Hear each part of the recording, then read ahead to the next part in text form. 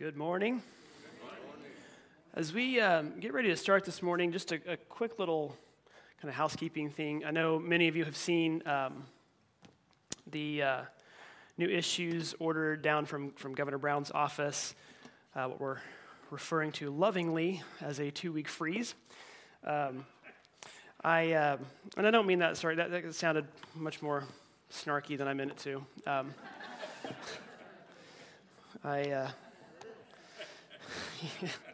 Much more snarky than I meant it to. And I know there's a lot of questions out there as far as how is that going to affect and impact us as a church, and the short answer is we don't know yet. I do know that at least for the next few weeks, this is probably the last time we'll all be meeting together in the one big group. We're going to have an elders meeting right after service to make our decisions. And so be paying attention to Facebook later this afternoon, this evening, maybe tomorrow morning, and we'll be posting out what it's going to look like for us moving forward. There's a lot of possibilities on the table, and so I want to make sure that we're following what's in the best case for the church, but also for you all too. We kind of look at this from two different angles, and I know these can be frustrating in a lot of cases because as Christians, we kind of sometimes walk a dual line.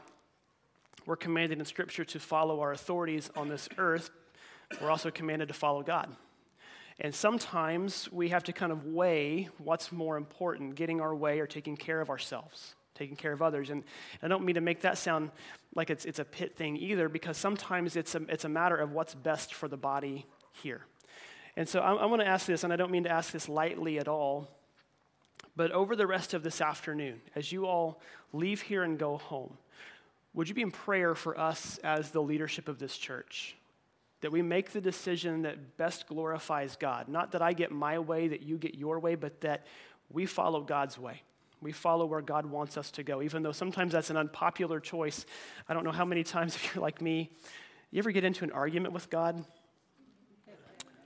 And in the cases he lets you win, has it ever gone well for you afterwards, But I'm going to ask Jeff. I'm going to put Jeff on the spot here. Would you come up here real quick, Jeff? Jeff loves when I put him on the spot, so I'm going to do that real quick. But before we go any further today, I'm just going to ask if Jeff, if you don't know, Jeff Rowley is one of our elders, if he would just pray for our leadership here at the church, but also our government leadership locally, statewide, in our nation, as we head into a very, very difficult time and an uncertain time moving forward. Just ask that Jeff, if you would pray for us in this time. Let us pray. Thank you, Lord, for this opportunity that we can come together as a family of God. And Lord, we are facing some unprecedented challenges in the few weeks, months ahead of us. And I pray for our family. I pray for the leadership of this church. Help us to guide and direct the path that this church needs to go.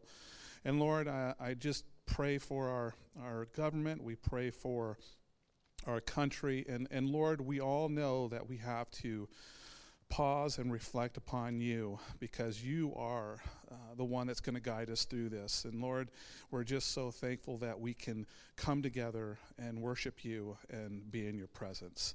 In your precious name I pray. Amen. Well, I'm glad that you've joined with us today. If you're regular, if you're visiting with us, either one. We started a series last week called United, and if you missed last week, you're going to kind of get to be dropped in the middle of this 3-part conversation that we started. Last week, we started looking at this idea of unity. You all know what's happened in our country over the last couple of weeks. A very decisive election has taken place, and for some people, they like the results that have seen. Some are not accepting the results, and we're going to see what happens in the coming days and weeks, and it's been very contentious. And what we said last week was this, that as a church, the results of an American election shouldn't ultimately matter because we serve a God who is above all of that. And in particular, we mentioned 3 things last week. I just want to remind you of these 3 statements that I made last week. That when it comes to unity, we need to understand 3 things. The church is the hope of the world. Yes, Jesus is the hope of the world, but we are his bride. We're the bride of Christ. We're the continuation of his ministry. We We wear his name as Christians. So therefore, we are the hope of the world. And we said this too, that the church is only as strong as it is united. In other words, a divided church is an ineffective church. A divided church really isn't a church, it's a group of groups. It's just a gathering of clubs with different ideas and opinions.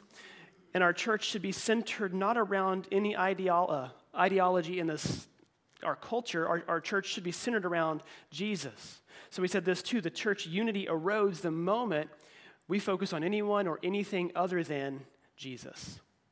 And that's kind of where we left last week. We asked the question about unity, that unity, it's not uniformity. It doesn't mean that we all agree on everything or look alike or sound alike. Unity is the intentional decision that we come together in spite of those differences, in spite of those differences of opinion or differences of the way we go about doing things. That's unity.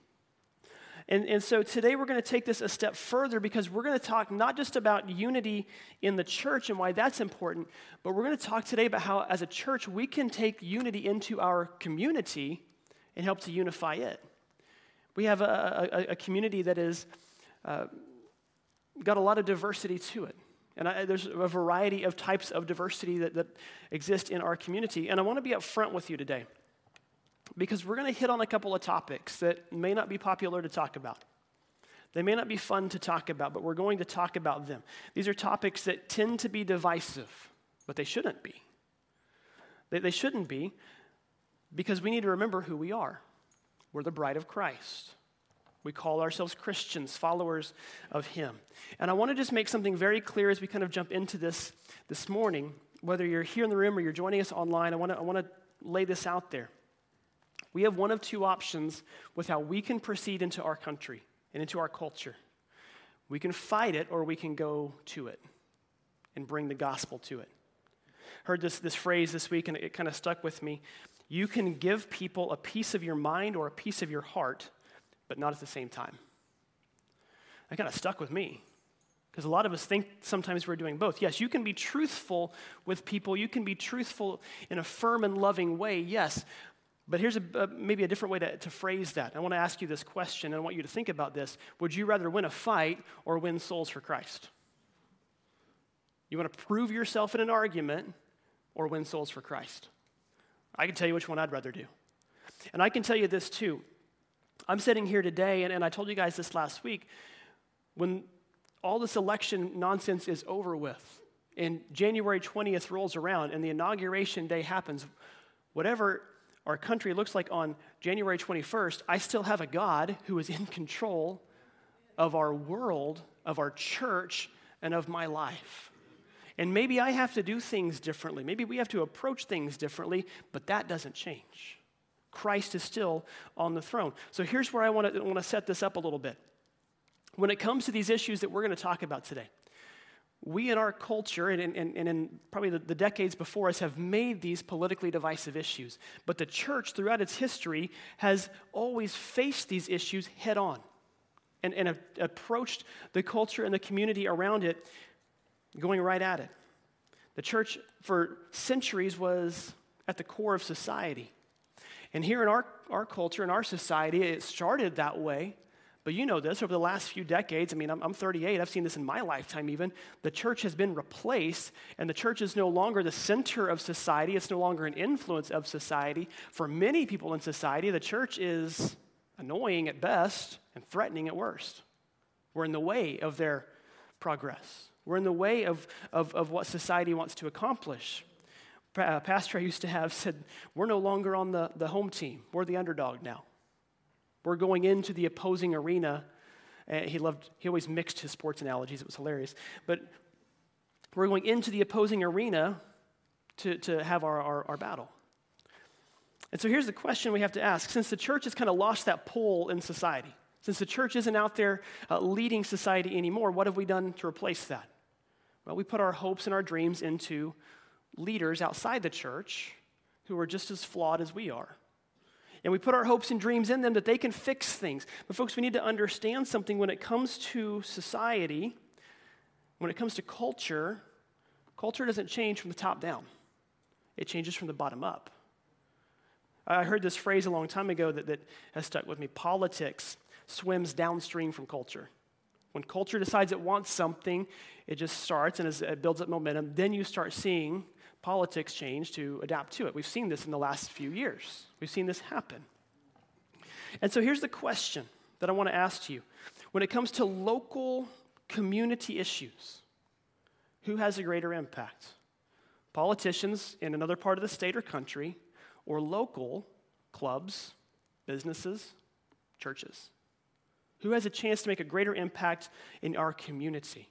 It's obvious, it's us. It's the local groups getting in and getting our hands dirty, serving others, taking care of others. And folks, here's what I want you to understand where we're going to go with this today. Churches can have an incredible impact in our communities when we remember to put at the front of our approach the great commandment of Jesus.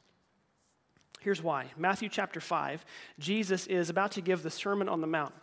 And as he sets up this sermon, he starts off with what we call the Beatitudes. And he gives blessings to 8 groups. And here's the types of people that he blesses: the poor in spirit, those who mourn, the meek, those who hunger and thirst for righteousness, the merciful, the pure in heart, the peacemakers, those who are persecuted. He doesn't bless the rich ruling class. He doesn't bless the church. He blesses those in the church who are hurting, who are suffering. And I think that's intentional because Jesus was always intentional at making sure nobody felt like a minority to him. Jesus went after the ones that everybody else went after, but he went after them in a different way. But right after he gives those Beatitudes, he basically gives a 4-verse summation of what the church is and is supposed to be. Here's what he says in Matthew 5, verse 13. He says, "You are the salt of the earth. But if the salt loses its saltiness, how can it be made salty again? It's no longer good for anything except to be thrown out and trampled underfoot." Verse 14, he says, "You are the light of the world. A town built on a hill cannot be hidden. Neither do people light a lamp and put it under a bowl. Instead, they put it on its stand, and it gives light to everyone in the house. In the same way, let your light shine before others, that they may see your good deeds and glorify your Father in heaven." What's he saying there? 2 things. First, he says we're salt. And we think about salt, we use it to flavor our food. Salt in this day and time was used to flavor food, yes, but it was also used to preserve food. They didn't have refrigerators or freezers in first century Israel. So they packed their meat in salt, and they would store it for the winter so it would be preserved throughout the winter. So what's he saying? Church, we need to be salty. Not salty in a negative way like we might use that term these days. Some of us are. No, we need to be going to our world to improve our world and to preserve the gospel for our world. And the light on a hill, we get that reference. A light on a hill shows you the area around it. It illuminates. So church, what are we doing? Are we taking and preserving the gospel for our world and illuminating our world for the gospel? That's what Jesus is getting at here. See, here's the problem I think we've gotten into, especially in our American church, is as the church has lost its influence and its pull in society, we as Christians have all too easily stopped using the church as the way to get to Jesus, and what we've started doing is we've started getting on one side of the line or the other, and we take the church there with us. We take it there and we change it so that it fits what works for us. And I think we've got to be very careful doing that, because when we do that, we take these topics that we're going to talk about in just a moment, and we politicize them rather than spiritualize them. And I think we've got to be careful about that. For centuries, the church has faced these head on and has dealt with these. And the Bible's very clear. Now, we're not talking about topics like abortion, okay? That's clear cut. Okay, the Bible's very clear about that. Now, these are topics that we fight and we squabble about today. Here's the first one. First topic we're going to talk about is this. It's economic imbalance. Now, before you start to cringe and squirm a little bit, hear me out. There is a massive divide between the richest of the rich and the poor in our world. Guess what? That's not new. That's always existed. It existed in Bible times. Jesus talked about the poor. Jesus helped the poor. But over the last 30 years, that gap has just increased and increased and increased. I saw this stat that blew me away. That 30 years ago, the average CEO made about 20 to 30 times the salary of their average employee. Now, the average CEO makes about 300 times the average salary of their average employee. I'm not trying to make a case one way or the other for this. I'm just stating these facts. Here's why that's significant. The middle class in America, to which a lot of us belong, is dropping further and further down in what we've been able to do. Here's some numbers that shook me a little bit. The average, over the last 30 years, look at these numbers, the average salary of the middle class has gone up 70%. Okay? Seems good. Till you look at this. Inflation over the last 30 years has gone up 76%. Housing is up 85%. Healthcare costs are up 223%. College education, some of you know about this firsthand, is up 307%. That's in my lifetime. I'm 38 years old. Now, I'm not, again, trying to make a case for any kind of economic system here. I just want to show you this because here's why this is important. The middle class in America today, compared to 30 years ago, has lost 20% of its purchasing power. The class below the middle class, the working class, has lost up to 50%. Here's why that's important. When it comes to our American politics, that's important because most people vote in a way that's going to benefit them the most. And if your finances are hurting, how do you think you're going to vote? You're going to go try to vote a system that works for you. Now, here's why I think this is important for the church. Because for centuries, the church has seen an economic issue in our world and went to help it. They've gone to approach it, to fix it. Not to just Band-Aid it, not to gloss over it, but to fix it. And I think for centuries, the church had this attitude that was kind of this inside-out attitude. In other words, we're the church. We want to go help people. We want to go make sure people are taken care of. And in the last few decades, the church, a lot of us have developed more of an outside-in mentality of, no, I need to be helped. I need the church to help me. What can the church offer me? And we lose sight of what we're supposed to be doing. The Apostle John was the disciple whom Jesus loved. That's how he described himself. The last living of the original 12 apostles. John wrote a few books in our New Testament, wrote the book of Revelation, the Gospel of John, but he also wrote 3 letters that are in the end of our New Testament. And in 1 John chapter 3, he says these words, if anyone has material possessions and sees a brother or sister in need, but has no pity on them, how can the love of God be in that person? For John, this isn't just fancy words that he wrote, that he hopes to impress, his readers with. This isn't just him, saying something to say something. No, John lived it.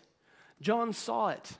John walked with Jesus, and he saw Jesus reach out. You read the Gospel of Luke, it is page after page of Jesus reaching out to the outcast, women, children, minorities. And then John was there after Jesus went to heaven. When we see in Acts chapter 2 that the church launches, and one of the very first things that the church does in Acts 2 is everything they own is shared. It says everything the believers had, they had it in common. They shared things with each other, with the surrounding community. They took care of each other if somebody was in need. And then in Acts chapter 4, just a couple of years later, John sees this again. Everybody sharing everything, and they even take it a step further in Acts 4 because it says the wealthiest among them actually sold possessions and property and brought the money to the disciples and said, here, do what needs to be done with this. They cared about people other than just their own little circle. Acts chapter 6, we see about a group of widows and the disciples moving to these widows and making sure that there was enough food to be distributed to them because they didn't have anybody to take care of them. The church has always been at the forefront from day one of taking care of people who had less than they did. That's always been a priority for them. And folks, here's the thing.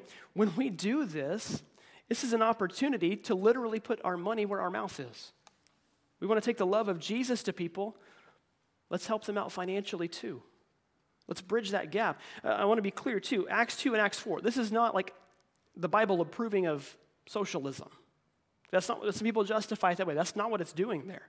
This is a willingness of the people to do this. Nobody forced them to. They did this on their own. And folks, when we as a church begin to move from an outside in to an inside out way of living, we're going to make an impact in our community.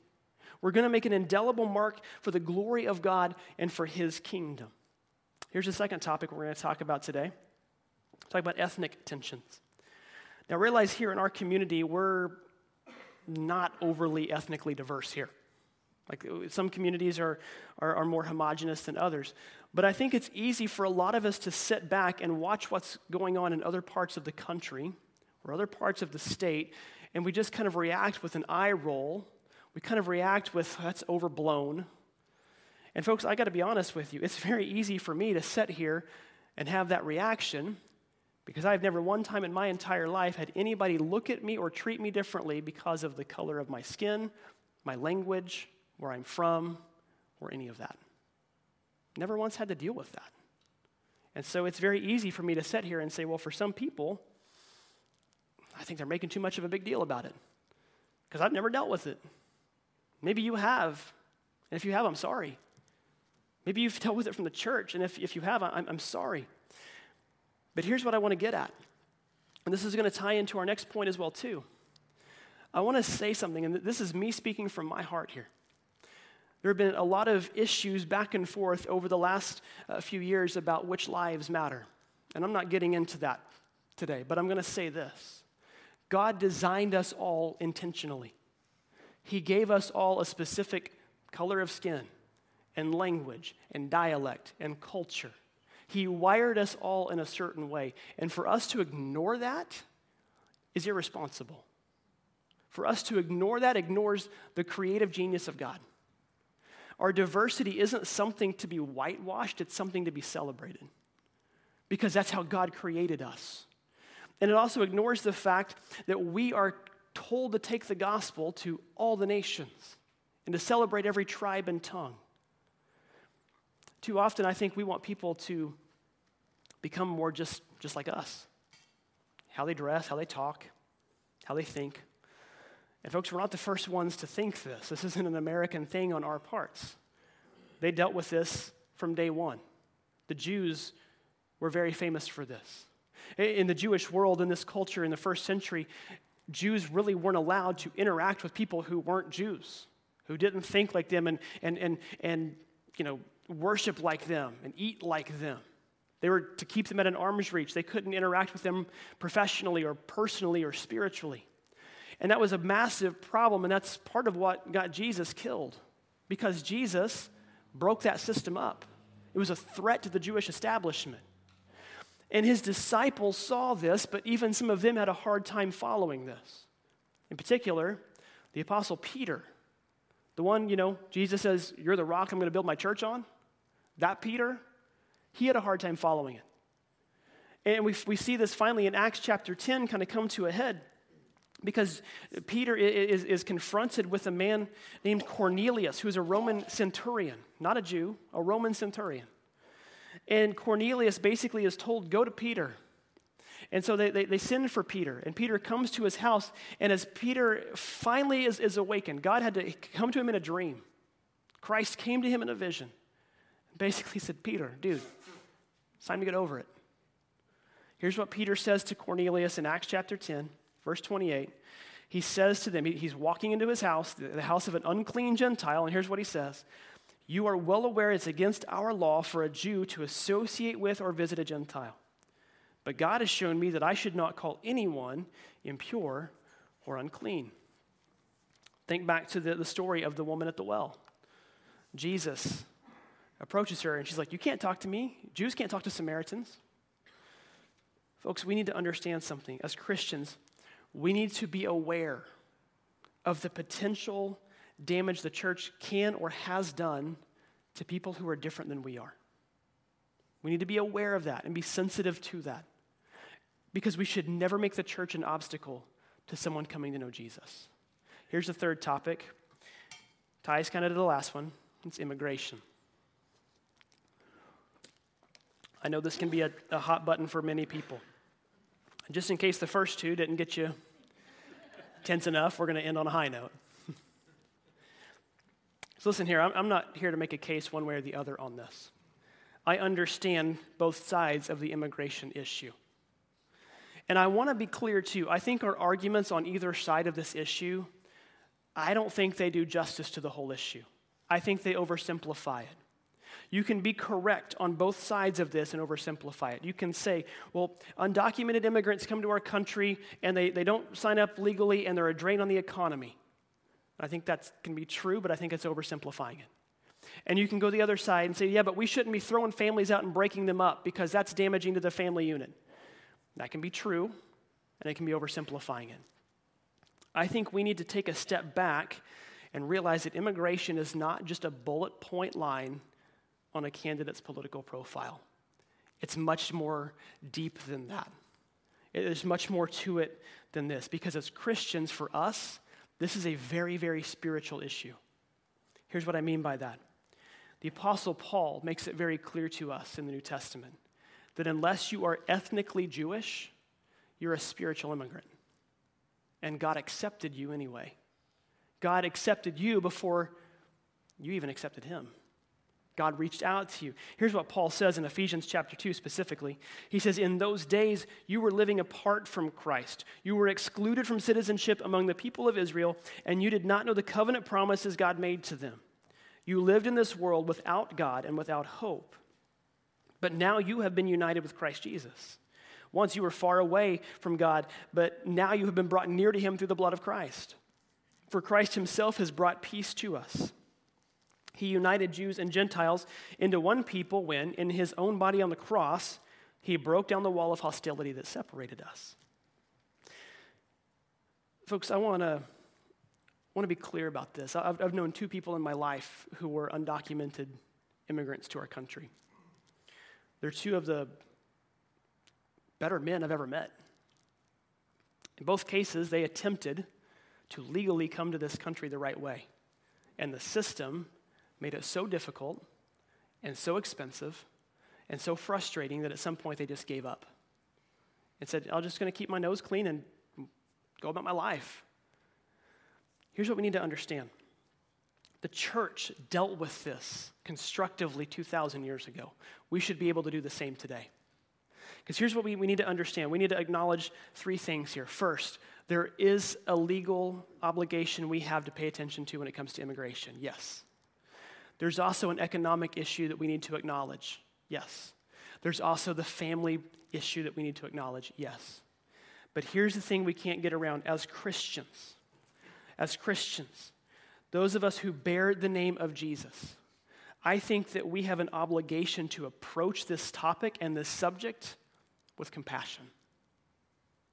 Rather than talk about the system, we need to see about how can the system be fixed. It shouldn't be overly complicated. It shouldn't be a massive issue. Folks, we're spiritual immigrants, so we should have mercy on national immigrants. We should have mercy towards them.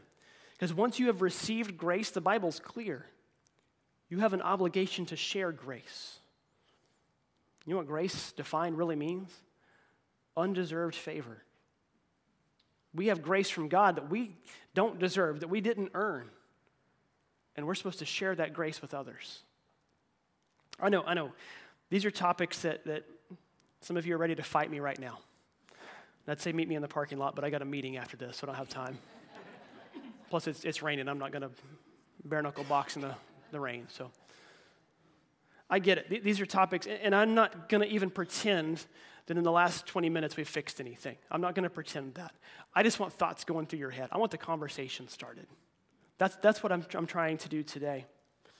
I think it's important that we as the church engage these issues because these are issues that are deeply meaningful to people. And I'll be honest, for some people right now, the way the church takes a stance means they want nothing to do with the church, one way or the other, because we're making it about what we like and prefer more than what we're supposed to do.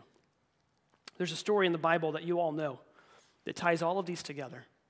And it ties them together in such a way that we see exactly what Jesus wants us to do in our lives. It's found in Luke chapter 10. And if you got a Bible, go ahead and turn there. As you're turning there, I want to introduce you to a word. Some of you might know this word, some of you might not.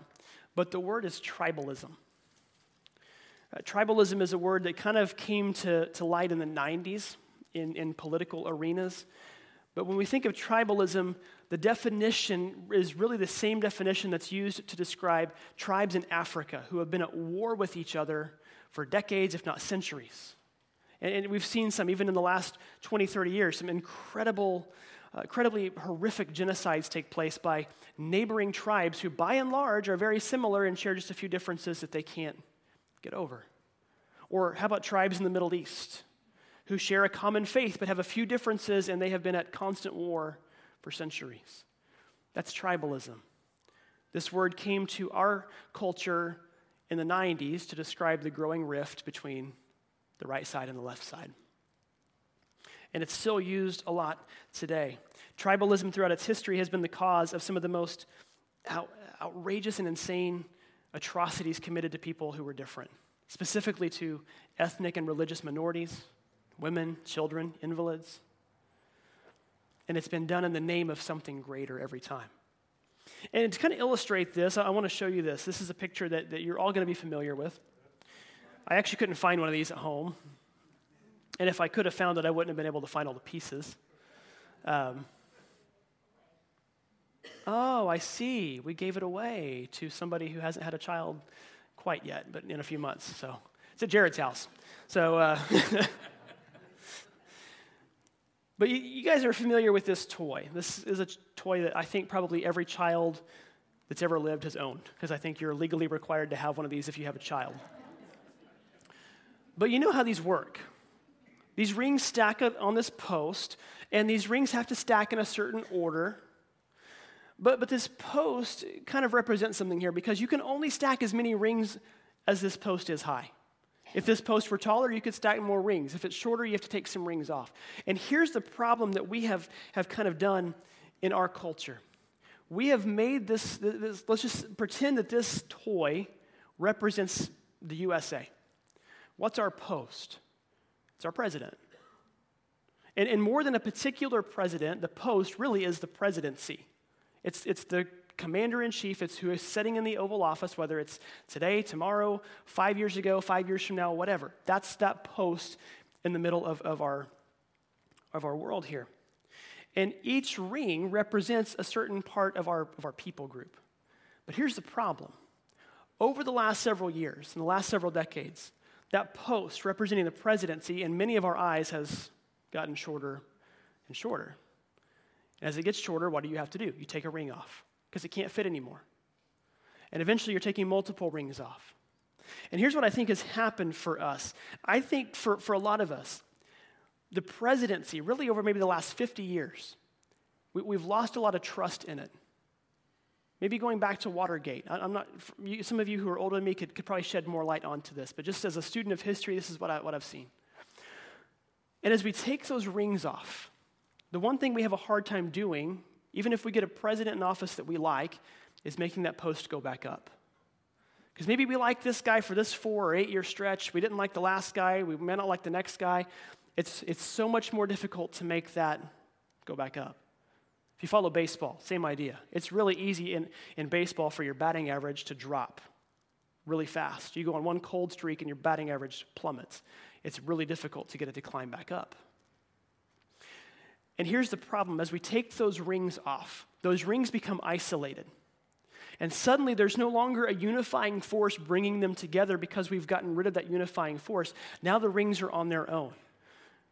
And once those rings are on their own, what do? They fight for self-sufficiency. And they're going to fight and claw to get whatever they can get, almost kind of like animals in the wild, fighting over a carcass, fighting over food sources, fighting over whatever they need. And that's kind of where we have gotten today. And folks, we swing our pendulum so far back and forth when we look through American eyes. Just every election cycle, one group is extremely happy, one group is extremely frustrated and upset. And sometimes that goes back and forth every 2 years. And as Christians, we need to understand something, that when it comes to this, yes, as Americans, our authority is our president. But as Christians, we have a much higher authority. That's Jesus. And when we focus on that set of rings, we focus on that post, the littler one doesn't matter that much. We'll realize that we need to focus on the bigger post. The littler post, it doesn't matter if it's short or tall because we've got Jesus that we're really going after here. Go back to the parable that Jesus used here, Luke chapter 10. You know this. This is the parable of the Good Samaritan. If you don't know it, here's the Cliff Notes version. A man was going from Jerusalem to Jericho. That's Bible code for he just got done worshiping at the temple. Jerusalem to Jericho is about a 15-mile walk. It takes a couple of days. It's treacherous. It's hilly.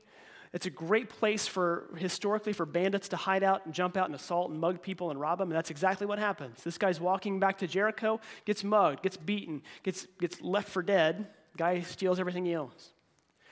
A little bit later, here comes a priest, the pastor, walking by, sees the guy laying there half dead, and he sees him and goes, I could probably help this guy, but I might get mugged too. I'm going to get out of here.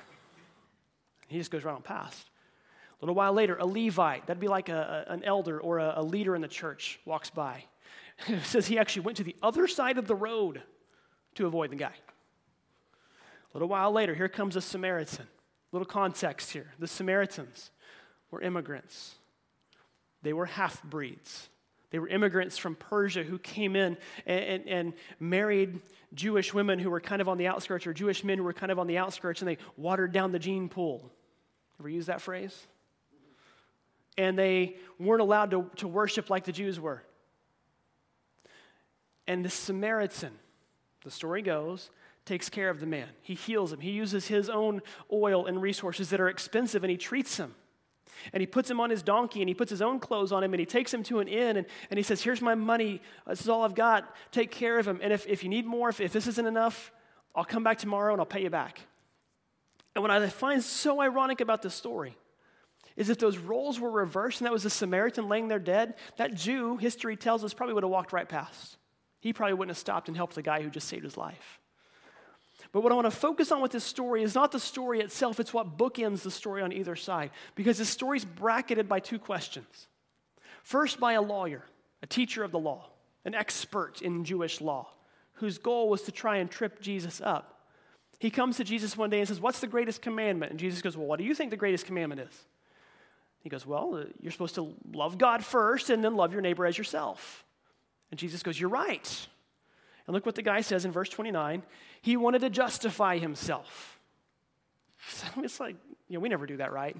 We want to justify our own beliefs, so we're going to do it a certain way. He wanted to justify himself, so he asked Jesus, who's my neighbor? And Jesus says, it's that Samaritan that you hate. He doesn't say that overtly, but that's the story. Because look at what Jesus says as he wraps the story up, verse 36. Which of these three do you think was a neighbor to the man who fell in the hands of the robbers? Here's what I find fascinating about this. Because we know the man answers, well, the one who stopped and helped, which is the Samaritan, right? But there's two Greek words for neighbor. And Jesus doesn't just answer the question, he redefines what neighbor means. Because neighbor can mean one of two things. Your neighbor can be near to you or next to you. Now, for a lot of us, we think of neighbor, we think of proximity, people who live on one side of us or another, or maybe, just down the road from us. That's what we think of with neighbor. But the two Greek words that are used here, that near to me would basically be somebody who is far off. Like that's my neighbor, somebody who lives within a couple miles of me, or somebody who lives in my county or in my town or in my subdivision. That's my neighbor, the person I see maybe just throughout the course of the day. That's a pretty big circle for a lot of us.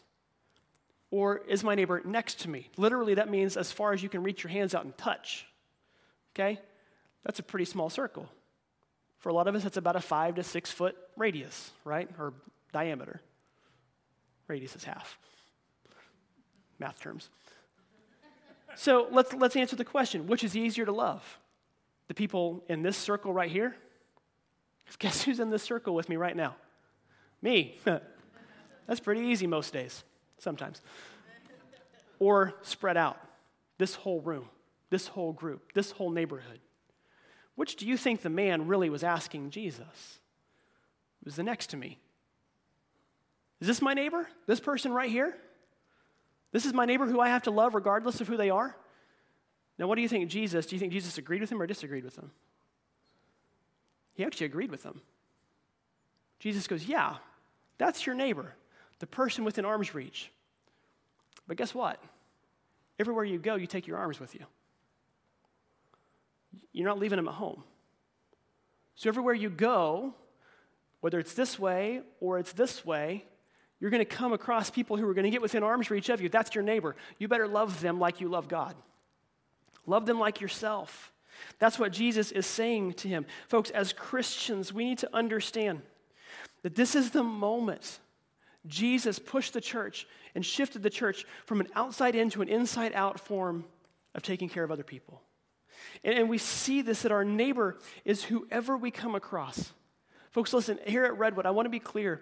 If we march forward in unity with that same attitude, that whoever we come across, whoever we touch, regardless of who they are or what they look like, if we believe truly that they're capable of receiving the same grace that we've received because God died on the cross for them like he died for us, folks, we can make unity here for the kingdom. There's no reason why we can't walk out of this building and into our community, whether it's GP or one of the surrounding communities, and make an impact for Christ. Make an impact for Jesus and grow the kingdom. I've said this before. I want to bring Jesus into Grants Pass so we can bring Grants Pass to Jesus. And you can apply other towns in there, Selma or Medford or Murphy or wherever you're at. Josephine County as a whole. I think of it this way, folks.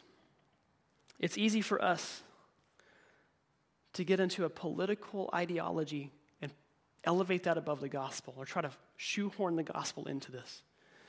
But what we see in these three examples, it's something that I want to try to live my own life by is this. I want to live my life in such a way that government mandates aren't necessary.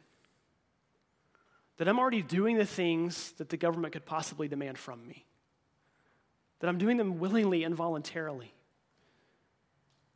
And I think if we did that, if we thought of others more than we thought of ourselves, and how is this going to impact me?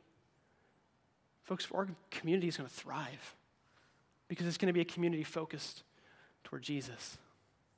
So here's a takeaway question for you today. I want you to think about this today. It's very simple. Answer this question. Who's your neighbor? Who's your neighbor? Father, we're so thankful for Jesus. We're thankful, God, that he is Jesus and we're not. We're thankful, Lord, that he has broken down so many of those barriers for us already, and the barriers sometimes that we try to put back up, but God, we can see he's already done it, and we can follow him. God, I pray for myself personally, Lord, that I would always put spreading the kingdom, spreading the gospel above personal preference and personal comfort. God, I pray too, Lord, that I would realize my rights as an American are less important than my responsibilities as a Christian and my duties as a kingdom citizen. God, I pray that I would be reminded of that every day.